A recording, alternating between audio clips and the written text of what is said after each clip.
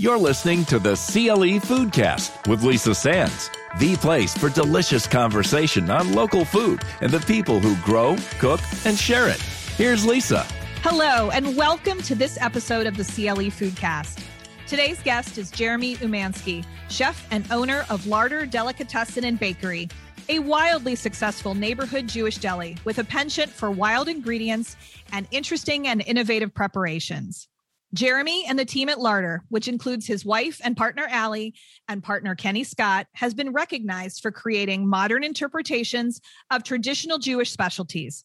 The team has been recognized with 2 James Beard nominations in the last few years.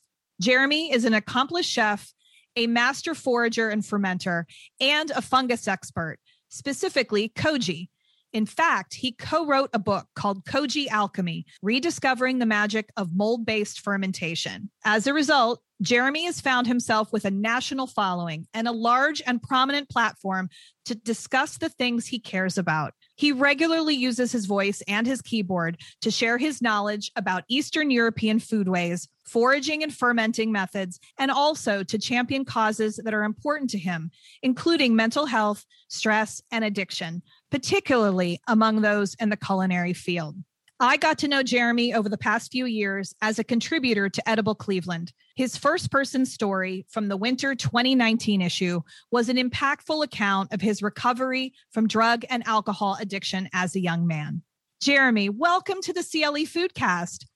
Thank you, Lisa. That was quite the introduction. You can see my red shirt. My cheeks are totally matching it.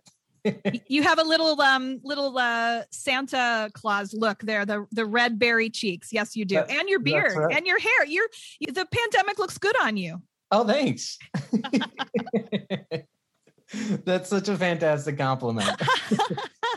Well, I thank you for joining me. It's really great to see you over Zoom, and that is how we're recording today. So I'll do a little disclaimer. Sometimes there's a little distortion that pops up. So if you're listening today, just know that's because Jeremy and I are not in the same room. Jeremy, tell me, are you double vaxxed? Oh, I surely am. I'm full. My whole household and thank the maker, all of our employees are fully vaxxed at this point. So that's a really great feeling, not just for me and my family, but also like my coworkers in the community to know that like we're working in a safe space, we're doing things the right way. It's just great. Yeah, it feels good. You feel a little cocky, when you get double vaxxed, but at the same time, right, that doesn't mean we can all go out and go back to the way things were. We still need to ease in a little bit. And, that's hard for us. Well, let's start by talking a little bit about last year. And I don't want to dwell on it too much, but as a small business owner in the culinary industry, last year was like none other. Take me back to the moment, which I guess would be in mid-March of last year, when you knew that you were not opening the next day, and you turn to Allie and you turn to Kenny and you say, what? Yeah, and it was a big what, because, there's a couple things you have to look at. So the governor here in Ohio didn't expressly shut down restaurants, but said you could only operate if you do A, B, and C. And it was quite a few things more than A, B, and C. But it took us a number of weeks to be able to operate in the way that the state health department and the governor with his order were saying that we could operate. Just for us to be able to get the hand sanitizer that we were now legally obligated to have at the register for people, took us 3 weeks. And that was just one thing that if we didn't have that, we could not operate. Even getting ingredients to make our own and that sort of thing, we just weren't able to get stuff. The price of gloves went up like tenfold, and being able to afford that sort of stuff and have masks and everything for all our employees. And then, after we got to a point where we were able to operate and we were able to put our food out there and maintain a safe environment, we still even had this past fall, a couple employees who got COVID, and we had to shut down for almost 2 weeks because the amount of time it took for the rest of us all to get tested and get our results back. It was very efficient in terms of once we got in there and got it, but sure. Some of our employees had to wait a week just to be able to get a test. And during that time, without knowing, what level of exposure any of us had with the people that came down with COVID, you just have to close up. Well, and you were probably in a better position than some other restaurants, some of your culinary sisters and brothers, because, you're a deli. You had, first of all, I love eating in Larder, which I will look forward to doing again because you created such a, right? I mean, it's such a fun environment. It's like the corner neighborhood place where you run into people. It's a lot of fun. But you were in a position where you could actually get up and running and do a pretty brisk takeout business, right? Yeah. And, that's the thing. So we were very, very fortunate. And a lot of restaurants weren't in the position that we were in because from the beginning, when we opened, half our business has been to go. Meaning that when we designed our food, when we designed our menu and how we were going to serve food and get it to people, we had already thought about, well, how does this, package up? Does it hold up on a 20-minute car ride home? Is it still going to be warm? Are they going to have to reheat it? And then it might be chewy or just off or not look right. So we had already put a lot of that design into our product from the beginning. A lot of restaurants that were more formal or even casual, but that relied on sit down and wait staffs and whatnot. Taking those steps and translating like a grilled steak with a, sauteed asparagus and whatever to a to-go format is really, really difficult to make sure that the product is how you want it to be for people. Aside from that, there's other logistics too. And we unfortunately, the first closure, we laid off our whole staff. So it was just me, Allie, and Kenny when we reopened for the better part of a month. Wow. Business kind of picked up enough that we felt comfortable enough because we could have brought a couple of the employees back right away. But the question was, well, what if we're not busy enough? And then we have to say to them in a couple of weeks, like, hey, I need you to refile for unemployment or whatever it is. It's tough enough having that conversation with people and saying, hey, you're going to be out of work and there's nothing any of us can do about it at this point. Yeah. So, eventually we were able to bring back some of our staff, but still pre-pandemic, we were at 10 employees and we're at 6 now. So it's a whole new world. It made everybody make really hard decisions, as you said. And you, I think, I could be mistaken, but I remember maybe in the mid to late summer when things were feeling pretty, I don't know, like we just got used to it, right? We got used to the world that we were living in. You really remained, I'm going to say, hyper vigilant about the safety of your restaurant. You had people wait outside. You were very cautious about how many people would come in, and you took a little bit of flack for that, if I recall. I mean, people were not always understanding of the boundaries that you had set up. What was that like, and how did you deal with that? It's kind of a pain in the butt, if I can be frank, and here's the realization. I have a business that is me and my business partners. We own it. It's just effectively a private business. We're not publicly traded. We don't, or anything like that. So when it comes down to what happens in that space and what we feel is okay and not okay, it's kind of like the same rules that would apply to my house or your house. When you come to somebody's house, I don't care if it's your mother or your friend, and they say, take off your shoes. Are you going to stand there and argue with them and be like, well, no, I want to bring my shoes in your house. I wear them in my house and that's okay. Why can't I wear? It doesn't work that way. So we did get a little bit of flack, and, fortunately enough, me and my business partner, Kenny, if someone wants to argue, I'm sorry, you're getting escorted right out the door, and you can argue to your reflection in the mirror in the windows. We just have zero tolerance for it. We're trying to create an environment that not only produces delicious food and it is a great place to be in while you can be in there, but it's got to be safe. You sensed, I think, wisely, as we all did eventually, that it was becoming kind of political, right? That choice that you made to operate your business in a certain way, it felt like, what I think it was now looking back as we were there was like fatigue setting in, Sure. you know, and we saw what other people were willing to do. And then other people weren't doing it. And some of the lines they felt very gray. But I like the way you just said it. When you go somewhere, you abide by the rules of the house. Yeah. If you want to be there. So you just, you shut up, you suck it up, and you go and you get your delicious koji cured pastrami sandwich. Well, and I think a step further too, we have the health department telling us these things. Mm-hmm. Just as they say, I have to cook food to a certain temperature.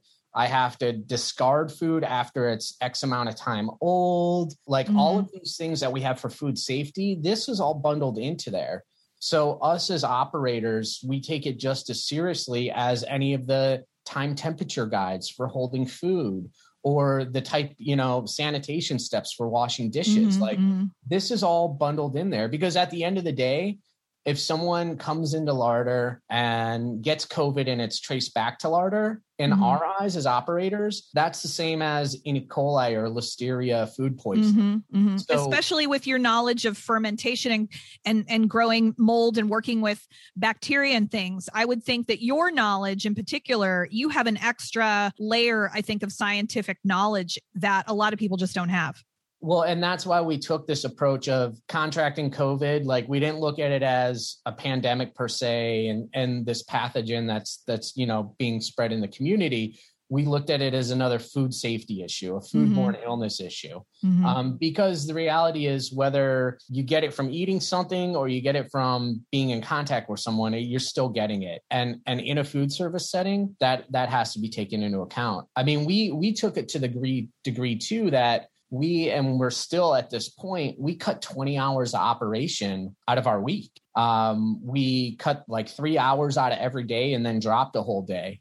And part of that too was we have an open kitchen. I mean, you can see everything. You can talk to all our employees, when you're in the space and everything. And part of that was what level of responsibility we felt for the safety of our employees. And, let's say a busy day, 100, 150 people coming in and out of our space, yet we're trapped in there. So we needed to essentially limit the time that our employees and us were also exposed to the public and these sorts of things. So, it's been very much a two-way street with that. Yeah. And, people forget that you're in a business to make great food, to make money. It's your business. You want to see people. We as diners, as consumers, as customers have to remember that you're going home to families. You're going home to a daughter. You may have elderly people in your life. It wasn't just about me getting food, right? We really all had to take a step back and think beyond ourselves. And, I think for the most part, people performed brilliantly. I think everybody rose to the occasion. Those that didn't, we know who the people in our lives are that just, couldn't bear to live by this very, in the scheme of life, temporary set of rules. And, that's unfortunate. But the good news is that we seem to be, moving out of it. And in that respect, what are you looking at now forward? What are you thinking about? Can people dine in yet, or have you not started that? Well, people can dine in at restaurants now, but at Larder. So at Larder, no. The way our space is designed, we're very much, like a railroad apartment, this long and skinny space.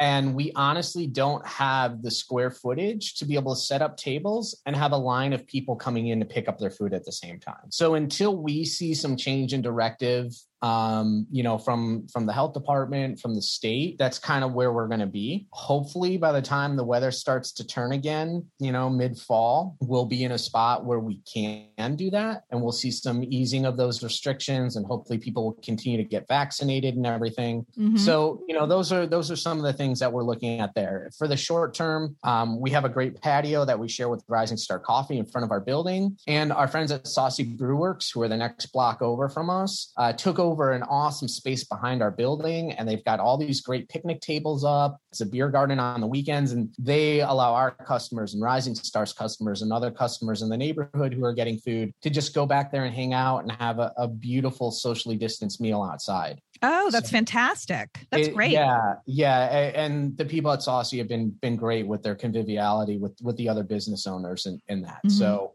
Well, that's really smart because that neighborhood it's been vibrant for quite some time, but now there's a lot more activity. There's a lot more new residents in there. I think that you were in a great location, honestly, to, whether someone was just coming and getting food and running it back to their apartment or their house, or, taking a picnic down to Edgewater or something like that. I think that, people just got creative in how they enjoyed their food. Yeah, very much so. So I think in the short term, one of the things that I'm looking forward to most is since we've opened, we've offered various classes on everything from charcuterie making and fermentation and koji to wild food foraging. And we didn't do any of the classes this past year. But now that I'm fully vaccinated, we're going to be starting up the foraging classes, and I'm really looking forward to those. Those are going to be great, and it's going to be nice to be outside with people enjoying nature too. So that's for sure. It's going to be wonderful. I love it. Well, that's exciting. That's definitely something to look forward to.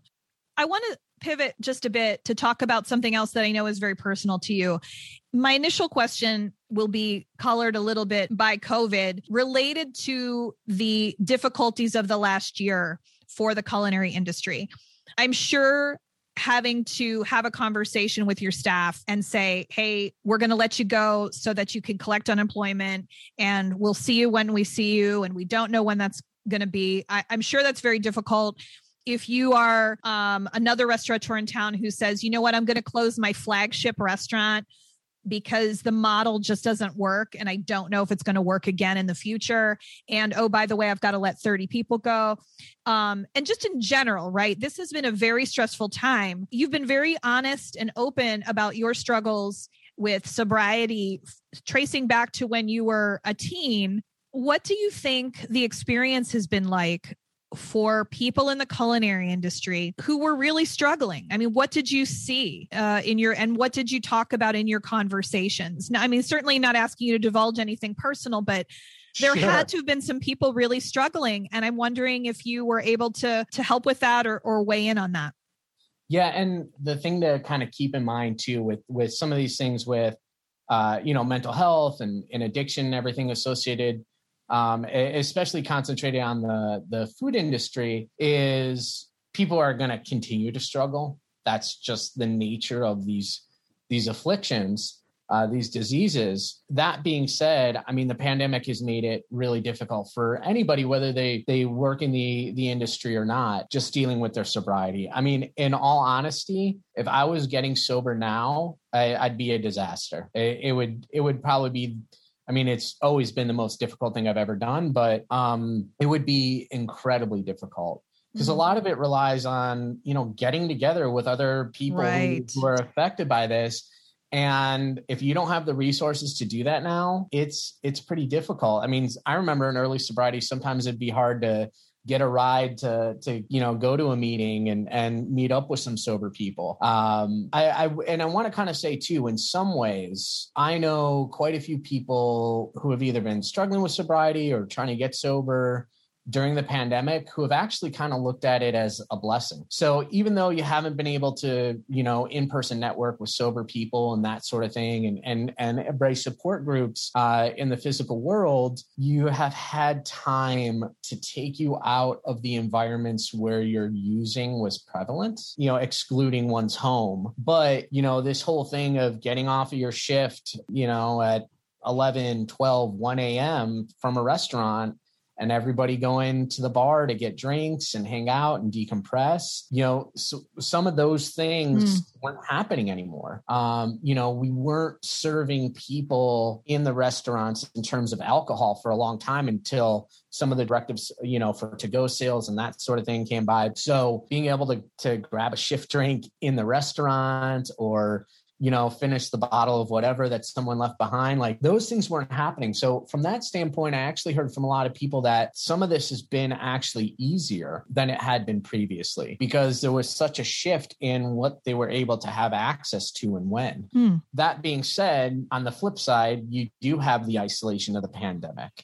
And isolation for people that suffer from any of these diseases or mental health issues is the opposite of what you need to be healthy. Thankfully, though, we're, well off into the 21st century. And just as you and I are, chatting from miles away, yet we're in real time and we can see each other and hear each other. Mm-hmm. The same thing applies for different support groups and whatnot. So it's been really fantastic to kind of see how some of that has evolved and come up. And I'll tell you what, in the restaurant industry, with the work schedule that most people typically have, you're doing a 10 to 12 hour day. Your day maybe starts at noon and goes to midnight. That's when most of the rest of the world is up and out and doing things. So now that some of these support groups and whatnot have moved to digital spaces, they're actually a little bit easier to kind of plan and access. You don't have to travel anywhere. So you could take a 30-minute break at work or whatever it is and jump on one of these meetings from your phone with some headphones plugged in and be able to do it. Whereas that wasn't something that was available from before. So some of these things have actually been, I feel, in that positive, and they'll continue to be that way. I'm looking forward to seeing what happens fall, winter, early next year. I think that this window of time will show that it led to some creativity. It led to some thoughtful soul searching of whether people wanted to be in the industry, or maybe people, wanted to really, they're like, I'm doing this fine dining thing, but what I really want to do is act. I think we're already seeing, some movement in that area, and that's going to be really exciting. Do you think that like fine dining is a thing, or do you think there's, well, I'll have to tell you, I've been out a couple of times and I feel like people are coming back to restaurants in droves. In fact, almost I agree. Almost too many, if you ask me. But I am curious, is there a trend or a thing that you think we're going to see more of in, let's call it, the next calendar year? That's a tough question, because we've seen trends develop over the past decade, right? Like that's how we know that they're trends, and that's how we know to cater our businesses to the next stage of evolution for any industry. As far as fine dining goes, fine dining, I think, will always be here. Always, always, always. And we saw that through the pandemic. We saw the upper echelon of fine dining restaurants able to maintain some level of service in person because they had the resources, specifically the capital, to be able to, plexiglass things in and have reservation systems that handled things. Because when it comes down to it, someone who has a lot of money and wants to eat good food is going to do that. And, we're in a capitalistic society. Like that's how our economy works. Mm-hmm. So fine dining, I feel, will always be there and always have a place. Plus, I feel in terms of food as art, fine dining is the preservation, the living, breathing entity of that. And we call it the culinary arts for a reason. So it's always going to be there. I think fine dining isn't going anywhere. I think, in the past 10 years, we've seen more and more trends towards things like organics, local food. Those are huge things. But I also think quick service, convenience foods. So which is interesting, because that's like what a delicatessen is. And that's what a delicatessen's been for, 200 years at this point. So I think we're going to see more interpretations of like casual and quick service for people. Mm-hmm. Well, I think I think with Larder, it is a delicatessen, but it's a delicatessen where you play in a lot of interesting areas. Some really ancient, if you're talking about, koji and fermentation. But what I like about what you're doing is you're educating people about your culinary your culinary cultural conditions, like the gefilte fish and the latkes. You're introducing them to people who may think they know them or may think that they don't like them or want them, and then actually you put a new spin on them, and now everybody wants them. So I think that layer of cultural discovery that you do is very, very cool, and I hope we see more of that. Actually, yeah, there's always plenty more. You have to kind of keep in mind, we continually forget so much about what our food is. So, I think one of the most important things, especially for creativity and food in the 21st century and with the modernist movement and everything, is this continual reinterpretation. Looking through lenses of technology and scientific understanding and also current sensibilities is, where food evolves. So, to think that a given food that we're going to be eating right now is something that maybe nobody's ever experienced before, that just like anything else, that really isn't the case. But it's been rediscovered. Right? Modern sensibilities have been put on it. It may be an archaic tradition, but when we put a individual's cultural lens and these modern sensibilities on it, it becomes something new in a way, and refreshing for the people that are enjoying it. So that's always the big drive and the big push. Do you think of yourself as a chef personality? No, I don't.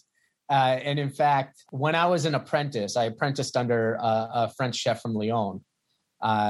And Stefan was the greatest guide and instructor and teacher I could ever have. But if I wasn't moving fast enough, Stefan would he'd put some heat under me.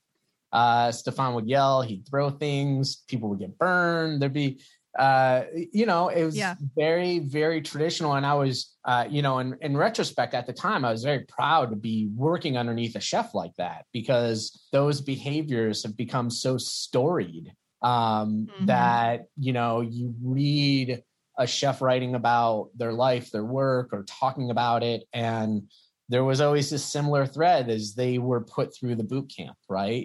They went through that traditional apprenticeship and felt it. So I decided after going through that I wasn't going to be that type of chef, that I wasn't going to yell.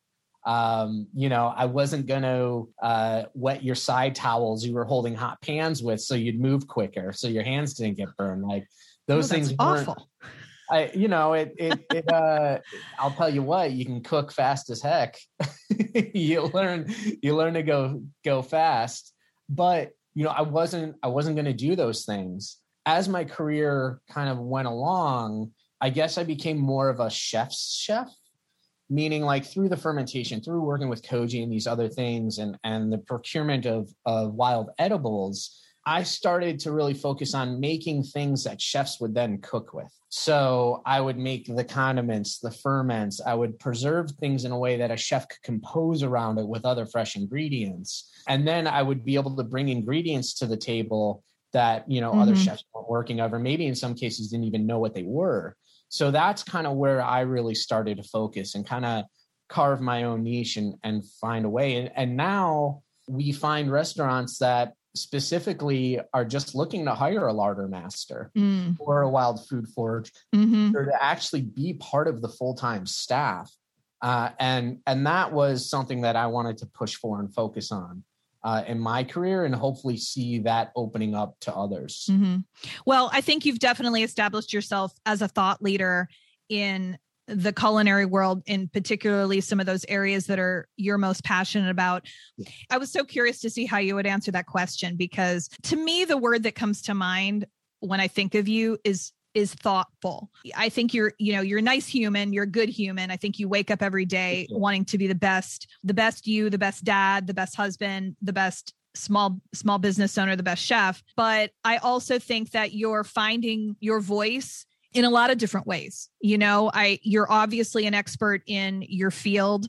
You love training and educating and teaching. I think that it's wonderful that you are raising a daughter and another perhaps on the way. And another, totally. So exciting. And I love your generosity of spirit in telling your story and sharing the challenges that you've had. You're still a very young man, and I think you just have so much that you will do. And I'm glad that you're, for right now, doing it in Cleveland. I'm just really looking forward to seeing where you head next, how Larder continues to bounce back and evolves and changes. And I love your voice, and I love your voice beyond just food, because as we know, food is important. It's political. There are issues of access and equity in our food systems. And I think that you don't shy away from those things. In that respect, I actually do think you've carved out a niche for yourself here. And I hope that you use your voice for more of those things. I really do. And that's the goal. That's the goal. And I think in the coming years, some of these things you brought up about food inequity, access to fresh food, those are things I've always focused on in my career. And I was very active with Slow Food for a number of years promoting those. But I think more and more, we really just got to start getting that dialed in. And I think the pandemic has really showed us that. I talk to anybody at the Greater Cleveland Food Bank or drive by, the police lots on the Shoreway, right outside of downtown twice a week. I mean, there is literally, it's backed up for over a mile of people picking up food from the food bank. You see that and you think, okay, well, what more can I do? What more can I do to help out? And whether you're someone that has financial resources to invest in the problem, or you just have ideas, maybe you just have an extra can of soup or a bag of apples in your fridge. I guarantee all of us out there know someone who has food insecurities, and we need to be more convivial. That's what it boils down to. We need to help more. And there's greater issues with that too, about, on average, general food production in itself, just going from farm to the supermarket, there's like 35% of everything produced is trash before it even hits the supermarket, or once it hits the supermarket. In my opinion, we have to start looking at more smaller food hubs. As opposed to just having these big distribution farms and just a few points across the country. The more, if we have little food hubs, or even a couple in each county countrywide, where they're pulling from local farms and they're getting the food out there, I think we'll be able to tackle the issues of food waste, which is so important too.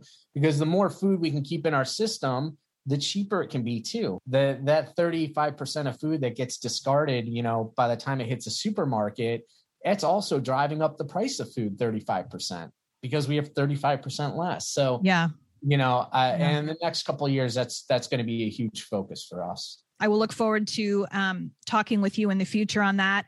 I don't doubt that you will be a very loud voice in that conversation.